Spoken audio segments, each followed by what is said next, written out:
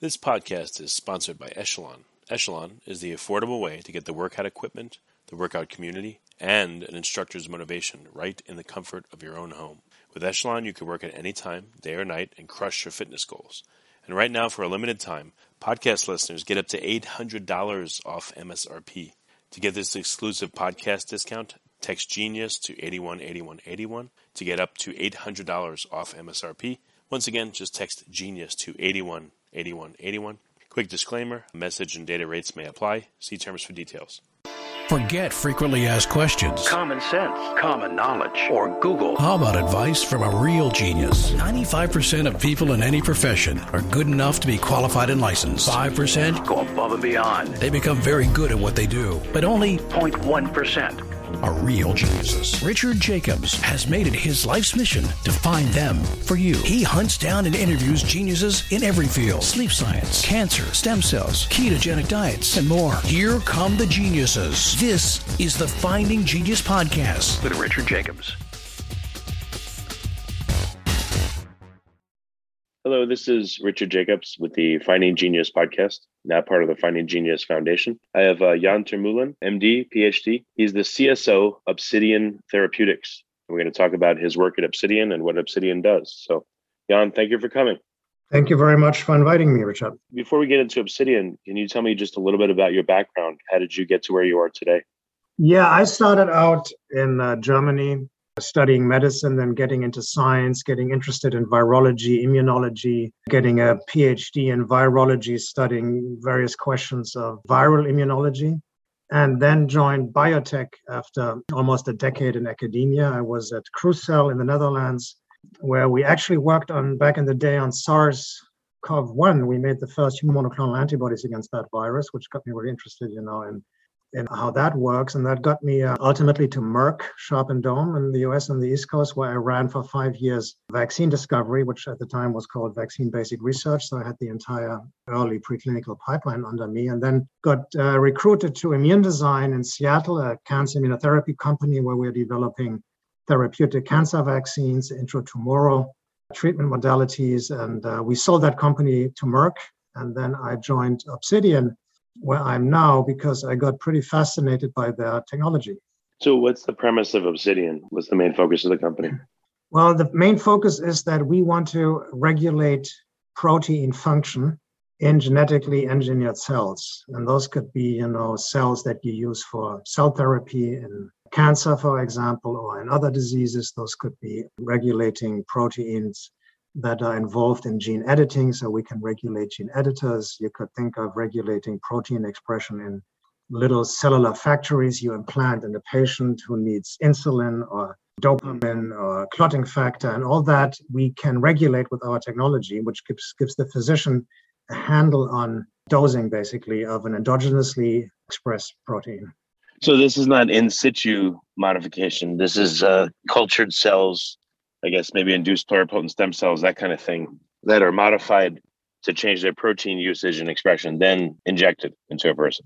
Well, it can be both. You can engineer the cells ex vivo and then give them to the patient as a transplant or an infusion or whatever, or you can modify a cell in situ with gene therapy in the patient, and then you can regulate the gene editor. We can also regulate transcription factors, so you're going to the field of synthetic biology. So it's both. It's ex vivo and in vivo. So again, what are some of the endpoints clinically that you're looking to change? Well, right. So we have applied our regulation technology broadly preclinically in the field of cell therapy. We have originally started out working with CAR T cells and NK cells, where we regulated various cytokines, including interleukin-15 and interleukin-12 and CD40 ligand and other cytokines and co-stimulatory factors that are, being researched right now to make cell therapy products in immuno-oncology more potent, which led to a really nice collaboration with Bristol Myers Squibb, which in-licensed CD40 ligand and IL-12 for their cell therapy programs. And then internally, we pivoted a while ago to tumor-infiltrating lymphocytes, because we think this is a really interesting field when it comes to trying to develop cell therapies for solid tumors. And as you know, there's very little in terms of, basically nothing in terms of cell therapy that currently works in solid tumors, apart from TILs, tumor-infiltrating lymphocytes. But that is an old-fashioned technology that was developed, 20, 30 years ago at the NIH in the lab of Steve Rosenberg originally. And it's just recently that people have understood that you can engineer these TILs and you can make them more potent and more persistent. And that's exactly what we're doing, to try to sort of bring that technology to a state-of-the-art level where cell therapies should be. And what we find is when we express membrane-bound IL-15 in those TILs, they become, at least preclinically right now, much more persistent and more potent than cells that you would expand with interleukin-2, which is right now the standard way of expanding TILs, both in vivo, ex vivo and in vivo in the patient, which also comes with significant toxicity. Can you get into some of the methodology, without proprietary stuff, but are you able to get into any of the methodology on how you alter cells to change how they express proteins? So all this goes back to the observation that all cells have to get rid of cellular debris. And the way they do it is all cells have what is called an unfolded protein response, a UPR, which consists of various specialized proteins that can recognize the state of other proteins, whether they are correctly folded or not. And if proteins are improperly folded, they get tagged with ubiquitin and shuttled to the proteasome and degraded. And that's a very normal process by which cells get rid of junk every day. Now, if you take an unfolded protein, a domain can be a polypeptide domain or something, and you tag it onto a protein of interest, that entire fusion protein gets degraded, obviously. And then you call this domain that you use to tag the fusion protein a destabilization domain. And that's where everything started, because then people thought, okay, now if we can stabilize the destabilization domain with a small molecule ligand, maybe we can revert the process and prevent degradation and have activity of the protein that we can now regulate with a small molecule ligand. And that's exactly how it works. So what you do is you take a polypeptide, and we often use an enzyme that you deliberately destabilize by introducing some point mutations, and you tag it onto a protein of interest, like a cytokine interleukin-12, express it in a cell, it gets degraded. So it is expressed but not active. And now if you have a ligand that binds to that enzyme, and for many important enzymes, ligands are available, they are very well described, crystal structures, are available, and many of these are actually approved drugs. So you can use a small molecule drug to bind your what you then call drug responsive domain to stabilize the complex, and you have activity of your protein. You withdraw the drug, and the protein becomes unfolded again, and the whole complex gets degraded. So what you have is, by using the small molecule drug, you have an on switch for your protein function. It's not an off switch, and it's not a kill switch. It's a very important difference to what other people are developing in the field. It's a true on switch. You see, we were not really impressed by the idea of having a kill switch in the product, because what's the value of killing, a product that you just made for $300,000? You give a cancer patient in need, and after 3 days, when you get cytokine release, you pull the trigger and kill the product, and that's it, right? We propose it's much better to regulate the activity of a protein that makes your cell therapy more potent in a rheostatic fashion, where you can dial the activity up and down as the physician thinks it should be done. Oh, so you could upregulate, yes, I guess, the recovery or the expression of these proteins. Yes, you upregulate it, and if there is a reason to dial it down, you withdraw the drug. And since the drugs we are using have a short half-life, you get a rapid turnover of the complex, and within, 24 hours, your system falls back in the zero state. It seems like you're allowing the proteins to be degraded or put into some kind of, mothballed state, and then you're able to reactivate them, like a process of breaking down misfolded proteins. Is that, it sounds like you can stop it and halt it at various stages. It's not a one-way thing that once it happens, you can't recover. No, the degradation, look, the protein is constantly expressed from a viral vector that integrates into the cell's DNA, right? We use lentiviral vectors, very standard, third generation, safe, approved vector systems. From that vector, the protein gets expressed all the time and degraded all the time. And only when you add the drug, the protein is stable and active. And the trick is that the proteasome, you cannot exhaust the proteasome. The proteasome is capable of always degrading your protein. So it's always off unless you add the drug. You add the drug, the protein is not tagged with ubiquitin because it has a good structure and it's not degraded any longer. So in a way, I see what you mean.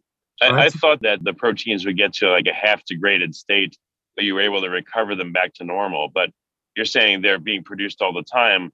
So Right. once you activate this compound, Right. some of it won't go into the garbage can, essentially. It'll be saved and utilized. That's exactly right. And now, depending on which proteins you regulate, you can regulate post-translationally proteins that have been made. If you regulate a transcription factor, you regulate pre-translationally, right? You can, along, the regulation of a gene, you can regulate transcription factors have shown that have done that. We can regulate gene editors. So we not only regulate proteins that have been made post-translationally, we can also regulate the complex, that's needed to even transcribe the RNA. So this is a very versatile system that in theory has a lot of interesting applications, but of course the devil is in the detail, making these constructs, with a payload of interest, a D of interest, small molecule drug of interest, that they work perfectly. That's sort of where art and science meet, right? Where you need the experience, and it takes a bit of time to make these constructs work. Okay, that makes sense. So are there particular cancers or particular conditions that this process can be used for, or can it also be extrapolated to many other different functions in the body? It can be used, for anything you can think of where you want to regulate a protein. In terms of cell therapy for cancer, where we are using it ourselves in tumor infiltrating lymphocytes, which, as you may know, work pretty well in immunogenic, like melanoma, cervical cancer, head and neck cancer. Recently, some data have been published in lung cancer. And so we are, while our first indication will be melanoma, now we are quickly, broaden indications to go into other tumors. Triple negative breast cancer is another one that has a certain degree of inflammation and neoantigen load. We have internally generated data with NK cells, which we're not pursuing right now, but we have, as I said, licensed the technology to Bristol Myers Squibb, which is using it in their cell therapy programs, including CAR T cells. So it's very attractive for CAR T cells as well. But even beyond, cell therapies for cancer, you could think of using it for any other cell therapy. You want to make a cell therapy based on a Treg that you want to regulate, you could use our technology. You want to so wherever you want to regulate the protein expression in a genetically modified cell, you can use our technology in principle. I've been working too hard and not working out enough. I wanted to get in shape, but I don't have time to get to the gym. Echelon brings the gym home to me. So right now, for a limited time, podcast listeners get up to $800 off MSRP. To get this exclusive podcast discount, text GENIUS, GENIUS, to 818181 to get up to $800 off MSRP. Once again, text GENIUS to 818181, and message and data rates may apply. See terms for details. When you need to activate a particular protein, though, I would guess you have to do it systemically. So if you want to affect a tumor in someone's liver and you turn this on across the whole body, what are some of the negative consequences or off-target effects? Well, as long as you use a small molecule drug that has a very good safety profile, there is very little, all drugs, of course, have their contraindications, right? So you have to stick within the approved dosing regimen of that drug, obviously, right? So the drug we're using, for example, to turn up to stabilize the expression of interleukin-15, membrane-bound interleukin-15 in our TILs, is an inhibitor to the drug-responsive domain, which is derived of an enzyme called carbonic anhydrase. Carbonic anhydrase is an important enzyme because it interconverts CO2 and water to bicarbonate, including in the kidney. And acetazolamide, which is a ligand and inhibitor, has been approved almost 30 years ago as a diuretic. It's a mild diuretic with a very long history of clinical use, a broad, therapeutic window. It's very safe, good tolerability, and has a very good tissue penetration, right? So it's also, penetrates the brain. So that's an ideal drug, for example, for regulating such a therapy, because you can repeatedly dose a patient at sufficiently high doses to get good tissue penetration, including in tumors. And of course, that's what you want. You want a small molecule drug to regulate your drug responsive domain that has these properties. And then you have little contraindications to using that drug. Obviously, it has a mild diuretic function, so you need to take that into account, right? But otherwise, there are drugs out that have ideal PK properties for this type of application. Are there any drugs that are, cell type specific? Maybe they, bond with a certain ligand on the cell membrane, the target cells that you want only, and therefore you limit the off-target effects? Well, I'm sure there are. We have not specifically looked into that. We rather use a drug that is that has a very, very long safety history, right? And has I think the good tissue saturation is very critical. Think, for example, now we have a collaboration with Vertex to regulate some of their gene editors, and gene therapy is based upon correcting gene defects in certain tissues, depending on the disease, obviously, and you need tissue penetration with both your vector, whatever vector you use for the gene therapy, and then our drug to regulate the gene editor. So I think general tissue penetration is an important, and there are classes of drugs that are known to penetrate tissues very well. So I guess, the way we see it is we look at drugs that have been around for a long time. FDA is very comfortable with them. They are safe. They have a broad therapeutic window, and they regulate our drug responsive domains at very, very low levels. We were talking about EC50, so concentrations of, in the nanomolar range. So you really don't need very much of the drug to regulate your system. Well, what happens to healthy cells or cells that haven't been treated with your protocol when a drug is introduced, for instance? Like, what are the effects of the affected cells versus the non-affected cells? Any examples of efficacy you could talk about? Well, but again, your drug we use to regulate our system is an approved drug. So let's say you use acetazolamide as a diuretic in a patient who needs a diuretic. It will have a diuretic effect. And that is has been known for 25 years. Whatever that drug does to cells that are not in the kidney and not involved in diuresis is not that relevant as long as you don't have a safety problem with it. You take aspirin, you take your Advil, of course, you get your desired therapeutic effect. And then the drug does a lot of things in other cells that are not important because you don't have a side effect, right? I guess I'm wondering, like with cancer, you're forced into a standard of care where you have chemo in the system of the person. Yeah. If so, how does your protocol interact with things like that, with various standard of care drugs that may alter what you're doing? Right. That's the important question. So this is, again, why I said we have to use drugs that are so innocuous in a way that you can combine them with other drugs that the patient gets for whatever reason, right? That's important. So you use a small, and there are various drugs around. You use a small molecule ligand, a drug that is approved, and that you can combine with the drugs that the patient has to get for other reasons. So you cannot have drug-drug interactions here that make it, impossible to use the drug you need for the on switch of your system. That's the whole premise. We're not starting, the way we start is we start with the combination of the drug and the drug responsive domain and make sure that this is compatible with the use you intend to take it to. Working in the lab, coming up with some system, and then ask the question, where can I use it? Do it the other way around. We ask, what's the right combination of an approved drug and the drug responsive domain to be used in indication X? That makes sense. Okay. Are you at the clinical stage with any of these compounds, or these methodologies? No, not yet. We're planning to go into the clinic with our IL-15 expressing TILs this year. Oh, excellent. And what particular cancers will it be used for? Our first clinical trial will be conducted in relapsed refractory metastatic melanoma patients that have failed multiple other lines of treatment, typically, BRAF and MEK inhibitors and anti-PD-1 antibodies. Those are the targets. That's the target population for our IL-15 expressing product, which we call Cytotil-15. So the generic name for this, or the name for this product. And after melanoma, we will, assuming that we get good responses in that population, we will quickly broaden the indications and go into other tumors that are known to have a good degree of pre-existing inflammation, which of course you need to extract your TILs, and that have a good neoantigen load, so the TILs are then effective. And there are several you could think of, head and neck cancer is definitely on the list, lung cancer is on the list, triple negative breast cancer is on the list, potentially some others. Yeah, no, that's excellent. And this sounds like an innovative way that, like you said, you can dial it up and down with a rheostatic effect for efficacy. So that's really excellent. Any indication on how much of an improvement this may be clinically? Like, I don't know if you're using a mouse model or an organoid model, but does it look? Yeah, we're using mouse models right now, PDX mouse models. We have presented first data at SITC in November last year. We will be presenting at AACR this year. Preclinically, this works really well. To the point that we can control tumors very well. We have even seen a couple of complete responses in mice. The problem is that in the TIL field, there is not very much in terms of preclinical efficacy studies published. So compared to the little that's published, our data look really good. But of course, everybody in the field knows that treating mice is quite different from treating patients.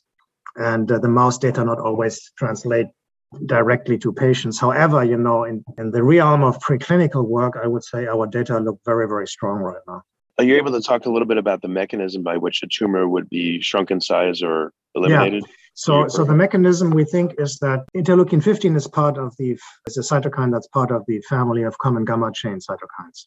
And they have different functions. One of their main functions is to stimulate immune cells and especially T cells. That's what IL-2 does, for example. That's why it's being used concomitantly in the current TIL treatments. And IL-15 is different because it is very important in preserving memory function of T cells, independent of the presence of antigen. That is called homeostatic proliferation. That's what IL-15 does. That's its physiological role. If you knock out IL-15 or its receptor in a mouse, and that has been done quite a while ago, and then infect the mouse with a virus, this mouse is not capable of mounting a sustained memory T cell response against that virus. So IL-15 is really important physiologically to keep memory cells alive over a long period of time, which of course translates to persistence of cells and the capability of the organism to quickly, mount a T cell response if it encounters the same antigen later down the line. And this is why, we chose IL-15 from the various family members of that common gamma chain cytokine family for our engineering, because we wanted to increase the persistence and the memory of our TILs, because that is a known problem with TIL therapy right now. The cells don't persist long enough. With any cell therapy, basically, persistence is one of the big issues. The other big issue is, of course, potency. You want the product to be potent, and that may be tied to safety. If the product is very potent, like in some CAR T cells, you may run into safety issues, right? Which is where our regulation theoretically comes into play, because we can, as I explained, up and down regulate the expression of the cytokine. If some side effects were to manifest themselves, you could, withdraw the drug and downregulate the cytokine. So what we see preclinically is that we get greatly improved persistence over conventional TILs, and that translates directly into better infiltration of the tumors over time. So we get persistence of the cells 20, 30, 40 days in the mouse with a tumor then, and massive infiltration of the tumor, which you don't see with the conventional TILs because they don't persist long enough. So we think, that the sort of the chain of events is we increase the persistence, including expanding memory cells, and that increased persistence translates to better potency because you get more infiltration of the tumor. And in addition, in the patient, of course, because you don't have to use IL-2, you have the added benefit of safety. Interleukin-2 is a fairly toxic molecule, and it's being used currently in TIL treatment to keep the cells alive, but you can only use it for a short period of time, a few days. And about a third of the patient, sometimes, depending on the sources you look at, sometimes more, don't tolerate high-dose IL-2 treatment. And in some cases, patients, end up in the ICU, and patients have died due to cytokine problems because of the high-dose IL-2. So that's our value proposition in terms of safety. We will be able to offer access of TIL treatment to many more patients, which previously would not have been eligible due to their frail state that would not tolerate an IL-2 related toxicity. And in addition, we offer greater persistence and greater potency. Again, I know there's limitations with the mouse models. They're not people, et cetera. But in the mouse models, is standard of care also used, i.e. do the mice get chemotherapy and things that people would get along with your protocol, or you're not able to do that? And so there's kind of two unknowns. There's the mouse to human unknown, and then there's the absence or use of standard of care before, after, or during your protocol. Well, I mean, this, goes into the question, how do you best model disease, cancer, and a therapy in a mouse? This is, of course, fairly complicated. You probably know that there are two different mouse models in principle. No, I didn't know. Yeah, you can implant a so-called syngeneic tumor into a mouse. That's it. Mice are inbred, right? So they are clones of each other. And there are tumors available that are derived from these clones that being used to model the growth, let's say, of a melanoma. And that you can implant that tumor into a mouse with a otherwise, healthy immune system, and the tumor will still grow and kill the mouse. And that is a model, for example, for investigating some treatments like drug treatments, provided the melanoma that you implant in the mouse has the same, receptors or defects that a human melanoma would have. To a certain extent, you can also use immune therapies to treat that so-called syngeneic model. But here, the problem is that the mouse immune system in some aspects is quite different from the human immune system. So you have to be careful not to be led to, wrong conclusions. The other way of using mice to model human cancer is that you transplant a human cancer, an explanted little piece of tumor, into a mouse that is immunodeficient and cannot reject this cancer. There are mice that have multiple immunodeficiencies. They're also inbred clonal. NSG mice, for example, are the ones that are most immunosufficient. They don't have functional lymphocytes. They're being used for transplantation models and cancer models. So you can implant a human cancer in such a mouse. Now, this mouse does not have a functional immune system, but the human tumor grows very nicely, including all the microenvironment that it had when you took it out of the human. And you can treat now this tumor in the mouse with your T cells or your drugs or whatever. That's the other way of doing it. So you have these two different models. And in between the two, you compare the results and you sort of make your best guess what it will look in humans. There's always, sort of a leap of faith you have to take because neither model faithfully replicates what's happening in a human. You see, in a human, cancer develops over long periods of time, potentially months or years. In a syngeneic mouse model, your tumor grows within a few days or a couple of weeks. It's a big, big difference because the microenvironment is very, very different from what you have in a human cancer that has been sitting there for 6 months. Right. So this is one of the big problems, that the modeling of the microenvironment, which is one of the big hurdles to any effective therapy in cancer, is very hard to replicate in mice. There's no easy answer to that question. And it takes a lot of experience. And even with a lot of experience, you can be wrong and your model may not predict accurately. You use these models mainly to de-risk what you're doing. The adage is, if it does not work in a mouse, it's probably not going to work in a human. I mean, provided you have the right mechanisms in place. If it works in a mouse, it may or may not work in a human as well. That's sort of the way we're doing it. Well, because of the more finely tuned nature of what you're doing and the rheostatic nature, are you looking at any licensing plays for the technology? I mean, you can't work on everything. Right. So I was just wondering. Yeah, I guess we are right now in a fairly luxurious position. I mean, we have 2 licensees, very well-respected companies, Vertex in the gene therapy field, BMS in the cell therapy field. We have lots of other parties interested in looking at our technologies for other applications. I mean, as you said, we are still a private company, 75 people, half of them in research. So we have a very, very active research group that I'm heading, and we have to focus obviously on a couple of things, right, to be sure to get them in the clinic. Ultimately, I think, because of the opportunities that this technology comes with, we will have the chance to more meaningful collaborations down the road, and be it in cell therapy or in gene therapy. The interest level clearly is quite high. We could also see that we did a financing round for our company last year. We closed very successfully a round B last year, and there is also on the investor side quite some interest in this technology. Excellent. Well, Jan, where can people find out more about you and also about Obsidian? Well, I would encourage everybody to look at our website, Obsidian Therapeutics, where we'd have to actually just redesigned our website. Looks quite nice. We have our growing body of publications there. We have our programs there. We have started to publish our results. It's not a lot of papers we have out yet, but stay tuned. We're also very active right now in various conferences. I'm so happy to meet anybody, at AACR, have a chat and explain what we're doing.